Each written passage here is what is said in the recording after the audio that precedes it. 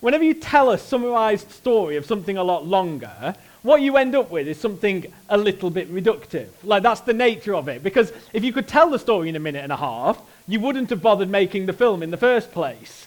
You make the film and you make it a certain length because that's how long it takes to take the story.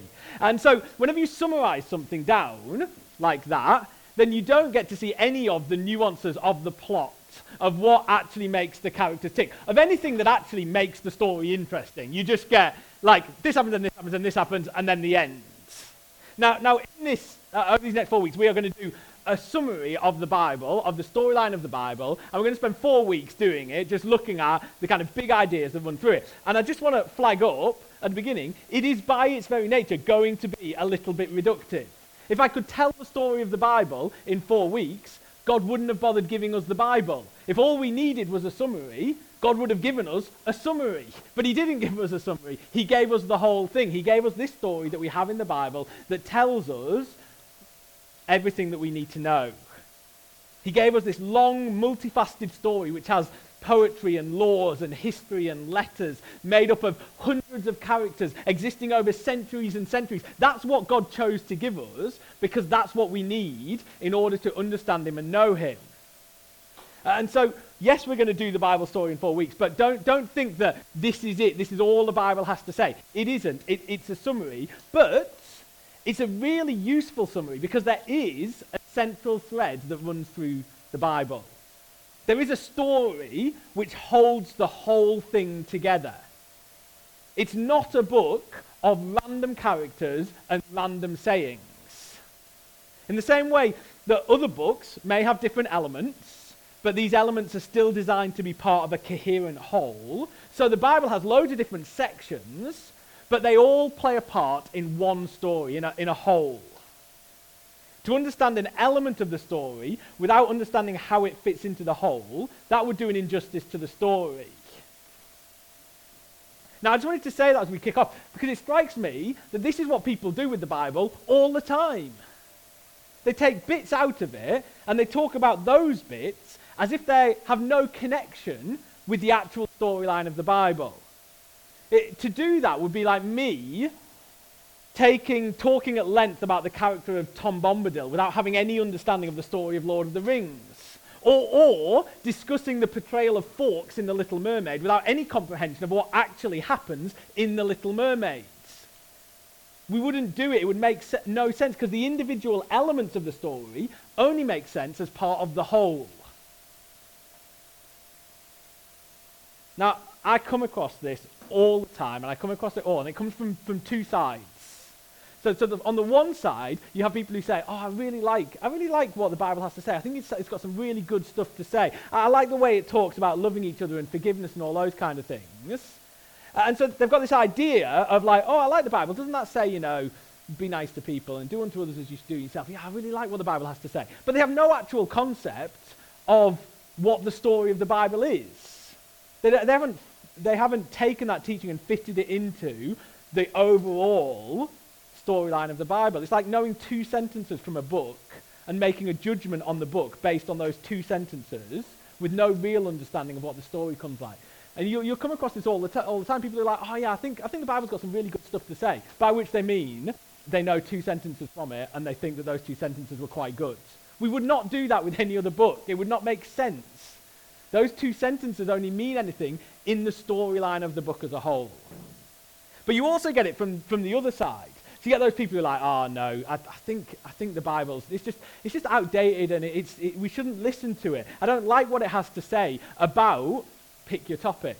I don't like what the Bible has to say about sexual ethics. I don't like what the Bible has to say about slavery. I don't like its views on gender." And they say these things without any understanding of actually the story of the Bible. They've just taken out individual bits of the Bible and just gone, "Oh, I don't like that bit of what I think the Bible might say about it." But they don't actually know the story of the Bible. You can't understand what the Bible says about those things if you don't understand how they fit into what the story of the Bible actually is. And so what we're hoping to do over these next 4 weeks is to run through the central storyline of the Bible. And this week, we're going to start at the beginning. And in the beginning, we are told, God created the heavens and the earth. That is how the Bible starts in one of the great opening lines of any book ever written. And it is that great event which provides the backdrop for the entire storyline of the Bible. The whole storyline of the Bible, the whole basis of the good news of the gospel, is built on this one truth, that everything in heaven and earth was created by God. And by everything we mean everything. Every planet, every galaxy, every star, every tree, every animal, every human being, every individual cell was created by God. That's how the Bible begins. There is one creator, and he is God, and everything else in the universe is a different category. It's the category of created. That's it. There's two categories. Creator, there's one thing in that creator, one being, God, and everything else is a different category, created, something that was made. Now, as human beings, I know that we are obsessed with, and have been for a while, obsessed with how creation took place, the Big Bang, evolution, all of that stuff. I just want to say, being interested in that isn't wrong. It's not wrong to try and work out how the world works. Christians have always been at the forefront of examining the world and seeking to understand it. Why would we not want to understand the world that God has made? Of course we'd want to understand how it works as well as we could. But the Bible is more concerned with us answering one question, and that is, why, when there could have been nothing, is there so much something? Like there doesn't have to be anything. There could have been nothing. So why is there all this? Why is all this here? Where did it all come from? Why does anything exist at all? And the answer the Bible gives to this is that everything exists because God made it. Now, in terms of I'm no scientist, so I'm not going to get into a massive discussion about this. But in terms of the origin of the universe, it seems to me that there are only three broad options available to us. By all means, tell me afterwards of some other options and I'll add them to my list. But it seems to me there's only three broad options available to us. So there's either we can believe that everything came out of nothing, that there was nothing, and at some point, out of that nothing came everything. That's one option. Or we can believe that there has always been something, so a sort of infinite regression of causes. There was this thing and that made this thing, and before that there was this thing that made that thing, and you just infinitely go back to something that was making something that was making something that was making something, going back to infinity. That's the second option. Or the third option, something or somebody has always been there who created everything. As far as I can work out, they're about the only three options we've got for where did everything come from. And it's worth saying that each of those options completely blows my mind. Like, I cannot get my head around any of those options. How can nothing create something? That seems to fly in the face of everything I understand about cause and effect. How can we have an infinite regression of causes? Surely at some point we must reach a limit. Surely we have to get to a non-infinite end to that. Or how can anything exist that was not created? Like, I just can't get my head around that. Like, when did it begin? What do you mean it didn't begin? How does that work? Each of these options are beyond our human comprehension. But the Bible clearly tells us which one of those three options is true. Option 3. And the something is actually a someone. It is the God of the Bible, Father, Son, and Holy Spirit, who then will spend the rest of the Bible revealing himself to us. That's where the story begins. If you're going to understand the story of Christianity, if you're going to understand who God is, if you're going to understand who you are, the Bible is going to begin with, in the beginning, God created everything. And so, all I'm going to do now for the rest of this afternoon is just think about what difference does that actually make? Like, what are the implications of that for your and my life? Why is that so central to the story of the Bible? And there are many, many implications of this. And the Bible is going to keep coming back to this idea, God made this and therefore this. I just want to talk about three things which are different because God is the creator of everything. Three differences it makes. And here is the first one that I want to start with. The world is not ours. The world does not belong to us. We didn't create it. We don't own it. And that means that we don't get to simply treat the world how we would want to. No, the world is God's and everything in it is his.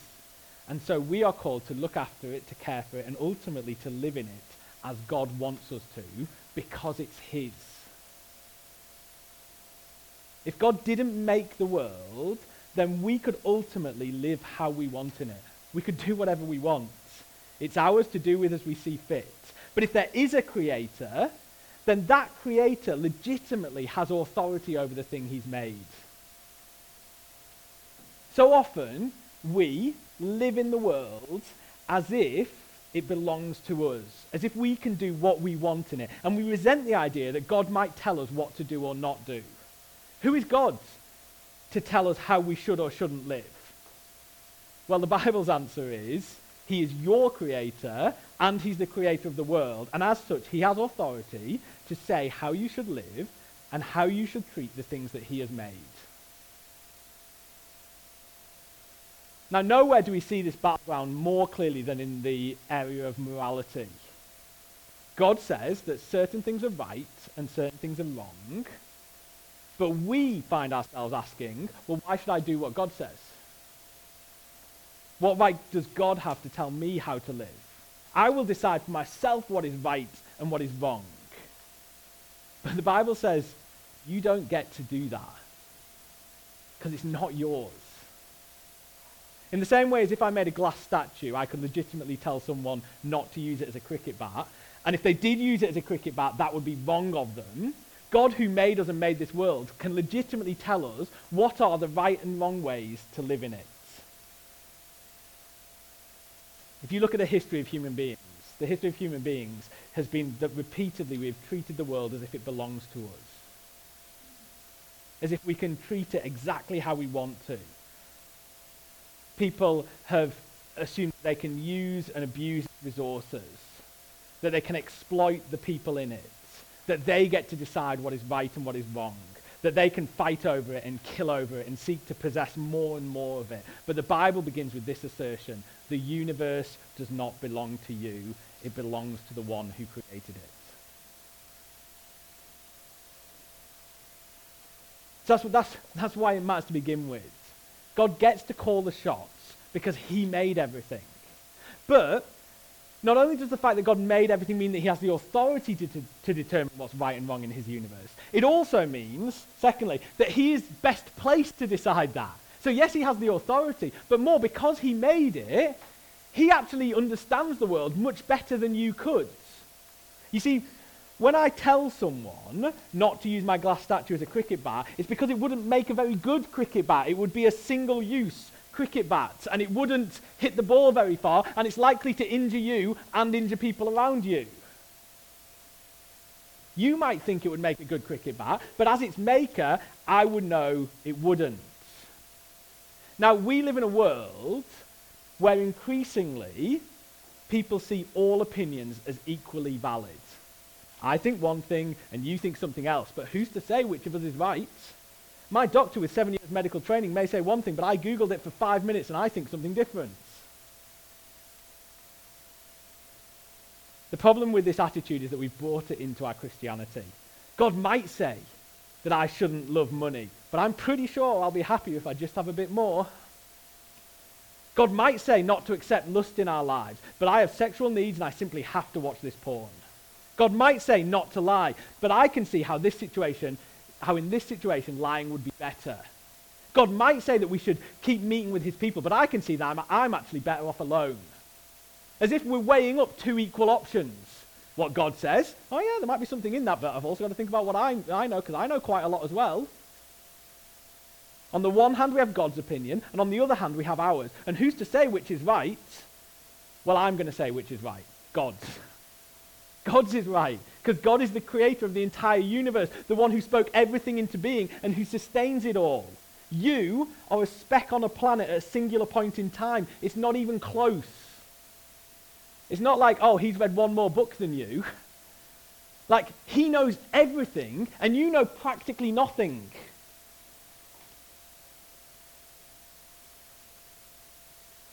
The way that we sit in judgment over God as if we are equipped to determine whether what God says is right and wrong is frankly ludicrous. It makes no sense. God made the world, and so he is the only one truly equipped to tell us how we should live in it. You see, God being the creator ultimately means that he has the authority to say how we live, but it also means that he knows and understands the best way to live.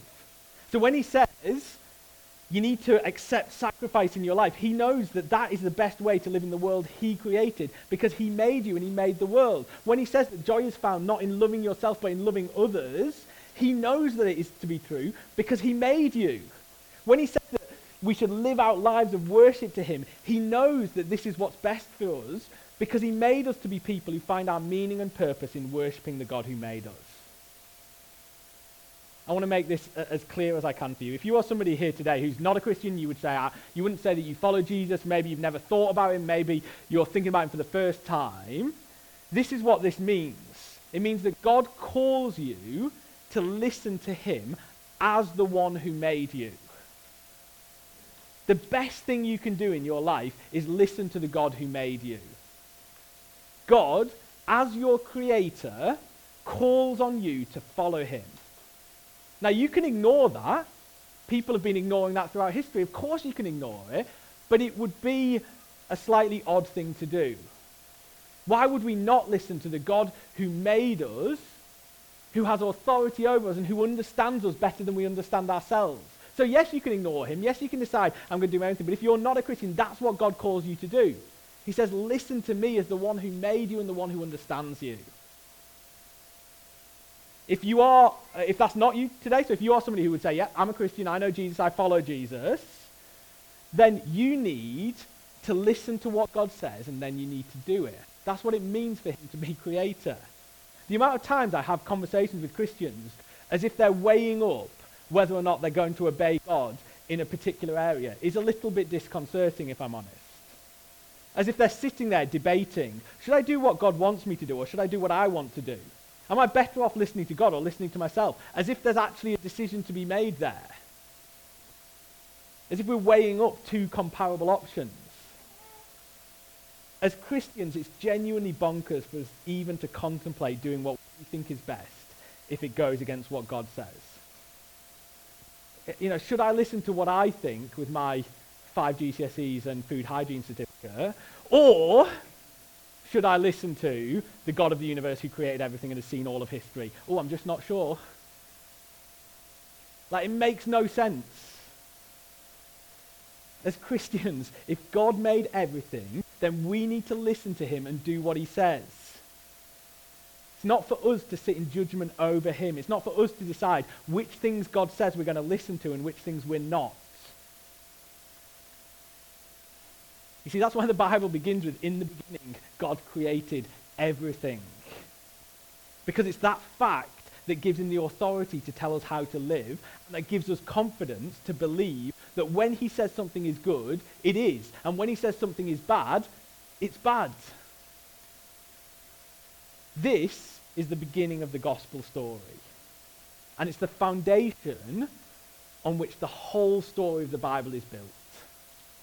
So you see, if in the beginning God created everything, that means the world's not ours, and it means God understands the world better than us. So that means that we should listen to what God says and do what he says. That's, at its most basic level, what I'm saying here.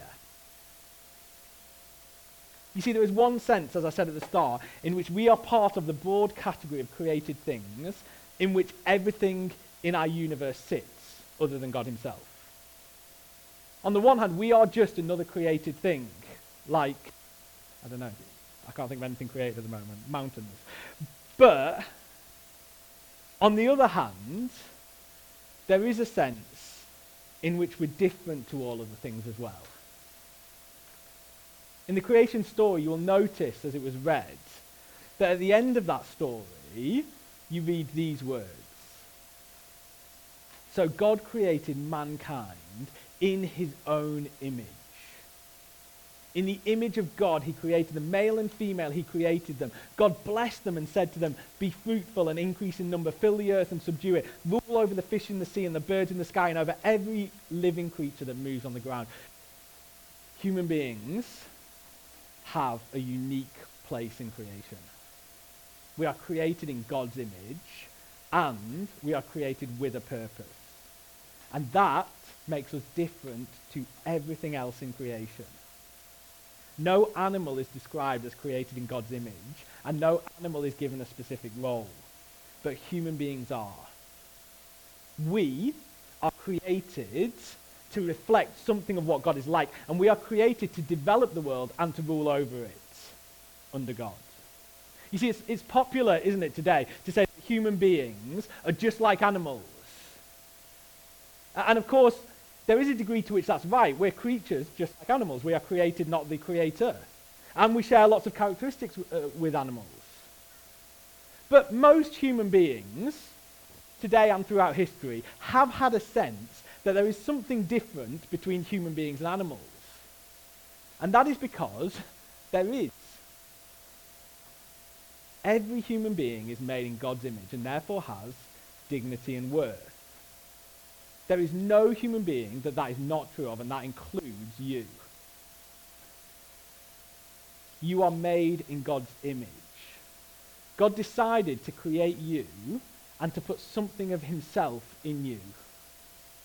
Something of what he's like. And therefore, you are not worthless, but of immense value. And you are not just like other animals, you are different to them. And similarly, every human being is made with a purpose.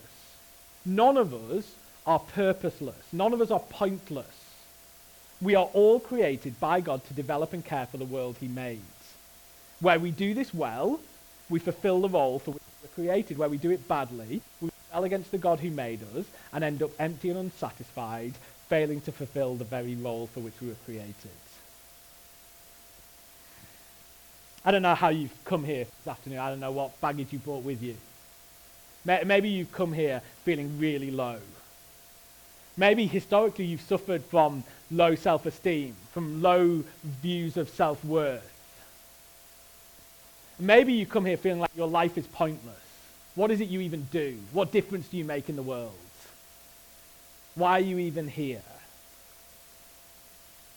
These are common feelings in our society. Lots of people are battling with these issues. But I want to suggest that one of the reasons why so many people are battling with these issues in our society is because we've rejected the starting point of the Bible story, which tells us that we have worth and we have a purpose. In a world of low self-esteem and meaningless drifting, we need to reconnect with this gospel story which says that we are loved and precious, and that our purpose is not simply happiness or money or family or any of these things we pursue, but which make us feel so empty. But our purpose is to know the God who made us and then develop this world in the way he intended us to. You see, there is a third implication of this, that we are created in God's image. We have a purpose. If you want to know the purpose of your life, Genesis 1 tells you the purpose of your life. It is to develop the world in the way God intends us to. So let me wrap up for this week. How does the Bible story begin? Well, it begins with a God who creates everything. And a God who therefore has authority to tell us how to live and who has the wisdom to understand the best way to live in the world he made. It begins with human beings who are made special, made to reflect something of a God with a purpose to develop and rule over the world God's made. That's the beginning of this story. That's the world God created. It's the world we all live in. But it's also the world that we have broken. And next week, we're going to look at what the Bible says about what went wrong in this world. Because if there's one thing you'll notice as you read through Genesis 1, it's that again and again, God declares the world to be good. God makes a good world. And we can see that all around us. But something goes wrong in that world. Next week we're going to have a look at that before we get into how God solves that problem. Let me pray for us as we finish.